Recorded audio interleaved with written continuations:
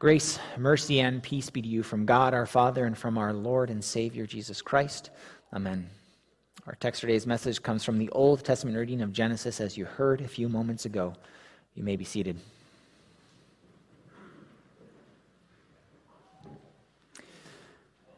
Dear brothers and sisters in Christ, here we are again. Favorites. Something that comes up constantly in this family who will soon be known as the Israelites. Because as you heard last week, Jacob wrestled with God, saw his face, likely the face of Jesus, and came out alive and was given the name Israel because he wrestled with God and prevailed. But with a limp. And then he was able to move forward in life, going on to make peace with his brother Esau after many, many years. Today we fast forward a bit to see Israel's children growing up. And Joseph is 17 years old here, and we see that Israel loved Joseph more than any of his sons because he was the son of his old age. And he made him a robe of many colors. Jacob loved Joseph the most. And because of all that he went through to get him, you could see why. Joseph was the firstborn son of Rachel, whom he had given 14 years of service to his uncle Laban in order to have her as his wife. And it was really only supposed to be 7. But he was tricked by his uncle, and he ended up marrying Leah first. He had 11 other children by 3 different women, including Leah, before Rachel, whom he loved way more than Leah, was finally able to conceive and gave birth to Joseph. And so Israel makes this robe of many colors for his favorite, most beloved son. Now, sometimes you might see this as called a coat with long sleeves. Now, whether it was colorful or long sleeve or both, it had significance. The colorful aspect means that it would have been dyed. It would have been taken time to make this. It would have cost a decent amount of money to make this robe. So it was an expensive gift. If it had long sleeves, well, when you look at pictures of people from these times, sometimes you see them wearing garments without sleeves, like Israel's pictured here, because it's a hot climate, and shepherds are in the fields all day long in the hot sun. They're not wearing long sleeves. So the long sleeves could be seen as more for nobility. Maybe it's for those who don't actually have to do any work, because they're not outside in the hot sun. Now, before this robe is given to Joseph, we do see that Joseph is pasturing in the fields with some of his brothers. So Joseph was working as a shepherd at some point.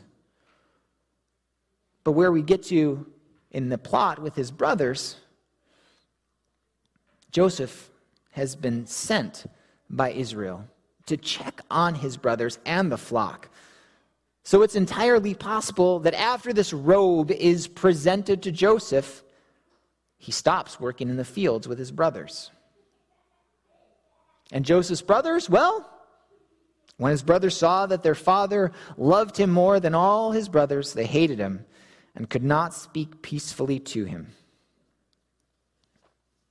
Israel, after many years, had made peace with his brother Esau. But his sons couldn't make peace with Joseph, taking after their uncle in the hate department, since that's how Esau felt after Jacob had deceived him out of his birthright and his blessing. The brothers hated Joseph so much that they couldn't say anything nice to him. Have any of you ever disliked someone so much, or made someone so mad for whatever reason, or they made you so mad for whatever reason, that you couldn't even talk to them anymore? We already saw that Joseph had brought a bad report to his father about some of his brothers. So we know that Joseph is a tattletale. Who knows what for? But he is. And then later, of course, he tells his brother of his dreams, of how he is ruling over them. And they hated him even more for it. And then he has this robe as a constant reminder that he was the favorite son. And maybe he's not even working as a shepherd at this point in the fields anymore. These were some of the reasons why his brothers hated him so much that they wanted to kill him, just like Esau wanted to kill Jacob. Again, it runs in the family. Unlike Jacob, though, Joseph didn't see it coming. After all, he was a bit of a dreamer. Maybe he thought that his life was perfect and that no harm would come his way. Maybe he was even a little arrogant about it. Teenagers, right? Teenagers with big dreams. Any of you ever been like that? Big dreams, big ambitions. You're going to rule the world someday. Or maybe you're just going to have a successful life. Find a good job, get married, retire at 65 years old, celebrate your 50th anniversary, die of a heart attack in your sleep at the ripe old age of 95. Things don't always work out that way, do they? I think that all of us, to some extent, have some kind of plan for our life. And one of life's toughest lessons that we all learn at some point is that things don't always go the way we plan. No matter how many scenarios we factor into how our plans can't come to fruition and what we'll do when those things go wrong to get back on track. Think about how some of your dreams have turned out for you. Now, this question is obviously for some of the older people who we can talk about retirement and marriage with. For those of you younger people, you still got a long way to go to see if those dreams come to realization. Joseph had 2 dreams where God showed him that he was going to have a very prominent life. And that someday his brothers, his own family, would bow down to him. Think about how things in your own life have shaped out for you. Have you lost anything? Your business? A job? Your health? Your spouse? Your parent? Your child? Your friend? Your place, your calling in life? Your faith? The Joseph story reminds us that life doesn't always go the way that we think it should, the way that we had it planned out. And Joseph's story, in the end, becomes something I'm sure he told all of his grandkids. And today's reading from Genesis shows us where it all begins. And today's gospel reading also shows us where the final days of Jesus' earthly ministry begins. As he comes into the city of Jerusalem, being welcomed by the people with palm branches and cloaks being laid down before him. It is in these moments that God's plan, first given in the 3rd chapter of Genesis, enters its final stages. And while there are many parallels between Joseph and Jesus that we're going to see today and the rest of this Holy Week, what we will see more than anything is that even though our lives don't go according to our plans, God's plans always go according to how he promised they would, even if they don't look exactly how we expect that it will. And even if we don't always understand how it works. God's ways are not our ways. His thoughts are not our thoughts. And his plans are not always our plans.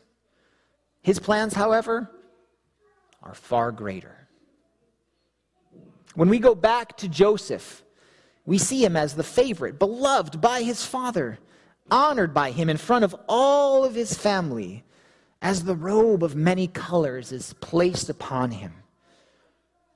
As a result of this and other things, it makes his brothers hate him, and later they plot to kill him. This is their plan. Jesus is honored by God the Father in his baptism, where he is called beloved. He is honored by God the Father at his transfiguration, where he is called beloved. And today we see Jesus not with garments placed upon him, but with cloaks placed upon his donkey and laid down in the street before him, reminiscent of kingly inaugurations in the past.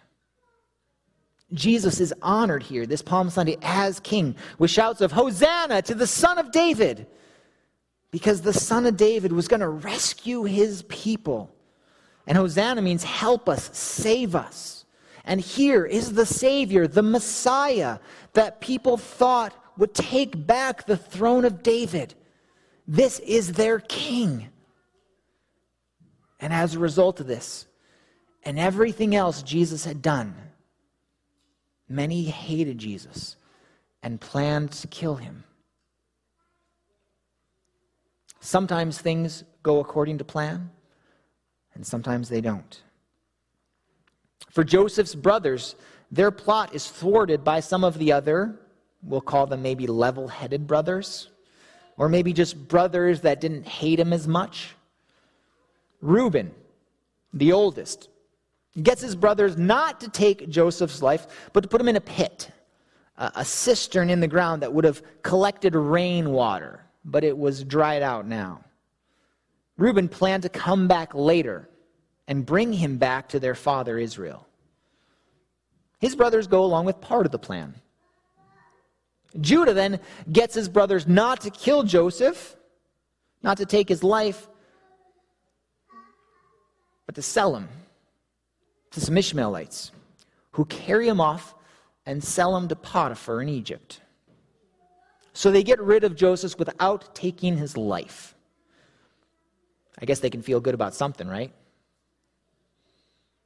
Joseph had been stripped of his colorful robe, and the brothers decide to cover it in goat's blood so that their father will think that Joseph has been attacked and eaten by wild predators, maybe a lion, because deception runs in their family. This plan works, and Israel believes that Joseph is dead. We, of course, know that he's alive. But as he is carried along by these Ishmaelites, ultimately to Egypt, his life is about to get worse. For Jesus, as he enters Jerusalem, carried along by this donkey, things are about to get worse for him. As some people are shouting, Hosanna in the highest, others are plotting to kill him. Their plan works. And instead of a colorful robe being ripped off Jesus, in just a few days, a colorful purple robe is placed upon Jesus. This being placed upon him after he has already been flogged by the Romans, after the crown of thorns has been placed on his head, after he's been mocked by them, beaten by them. And this means the robe that he is now wearing, this purple robe, is covered, soaking in his very own blood. And the shouts of Hosanna will soon turn to shouts of crucify him. Joseph was unwillingly sold into slavery, as the brothers were paid the price of a slave. The brothers then sacrifice an animal to cover up their sins and present the blood-stained garment before their father to make their father believe the lies. Jesus takes the Palm Sunday path, the journey to the cross, willingly becoming a servant who lays down his life for his people, a servant who becomes the sacrifice to cover up the sins of the people, to cover up your sins and to cover up mine. His blood that is being shed is poured out on behalf of all people. And his body and blood are presented before his heavenly Father as the final sacrifice, the final atonement, the only truly acceptable sacrifice that can forgive the sins of God's people once and for all, and to fulfill the promises made after Adam and Eve sinned. The Savior, the King of Kings, has come into the world. His reign just didn't turn out the way people had planned, because his rightful, though undeserved, place is upon the cross. And his death didn't accomplish what the Jews thought it would, but it did accomplish everything God had planned that it would. The forgiveness of our sins, the saving of many lives, and his resurrection from the dead assures us of eternal life for all who believe. So today, what are you struggling or wrestling with? Lies that you live out to advance your own self? Lies that you tell others in order to get whatever you want? Are you struggling with your own health? Are you struggling with sins that you've covered up? Sins of the past? Sins of the present?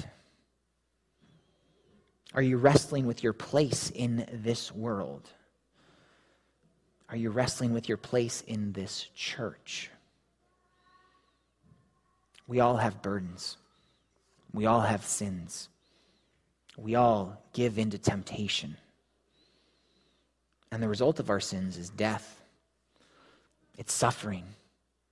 It's condemnation. It's hell. And that's exactly why Jesus is there on the cross. To die for our sins, to suffer for us, to take our condemnation and our hell so that we don't. He dies to give us life. So whatever you got, come and lay them down at the foot of the cross before our Savior, before the Son of David, before the Son of Man and the Son of God, before the King of Kings and Lord of Lords. And come to his altar and receive his body and blood that he has given to us, that once again cleanses our sins, that makes us holy, that assures us that we are God's beloved child, and that by faith in him, which he has gifted to us by the Holy Spirit, we do have eternal life.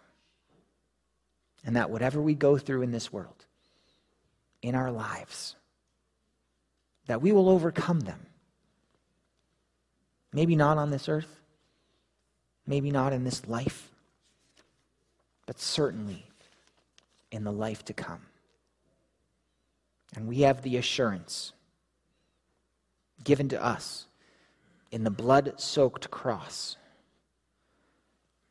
and in the empty pit, the empty tomb that no longer holds Jesus, because he is not dead.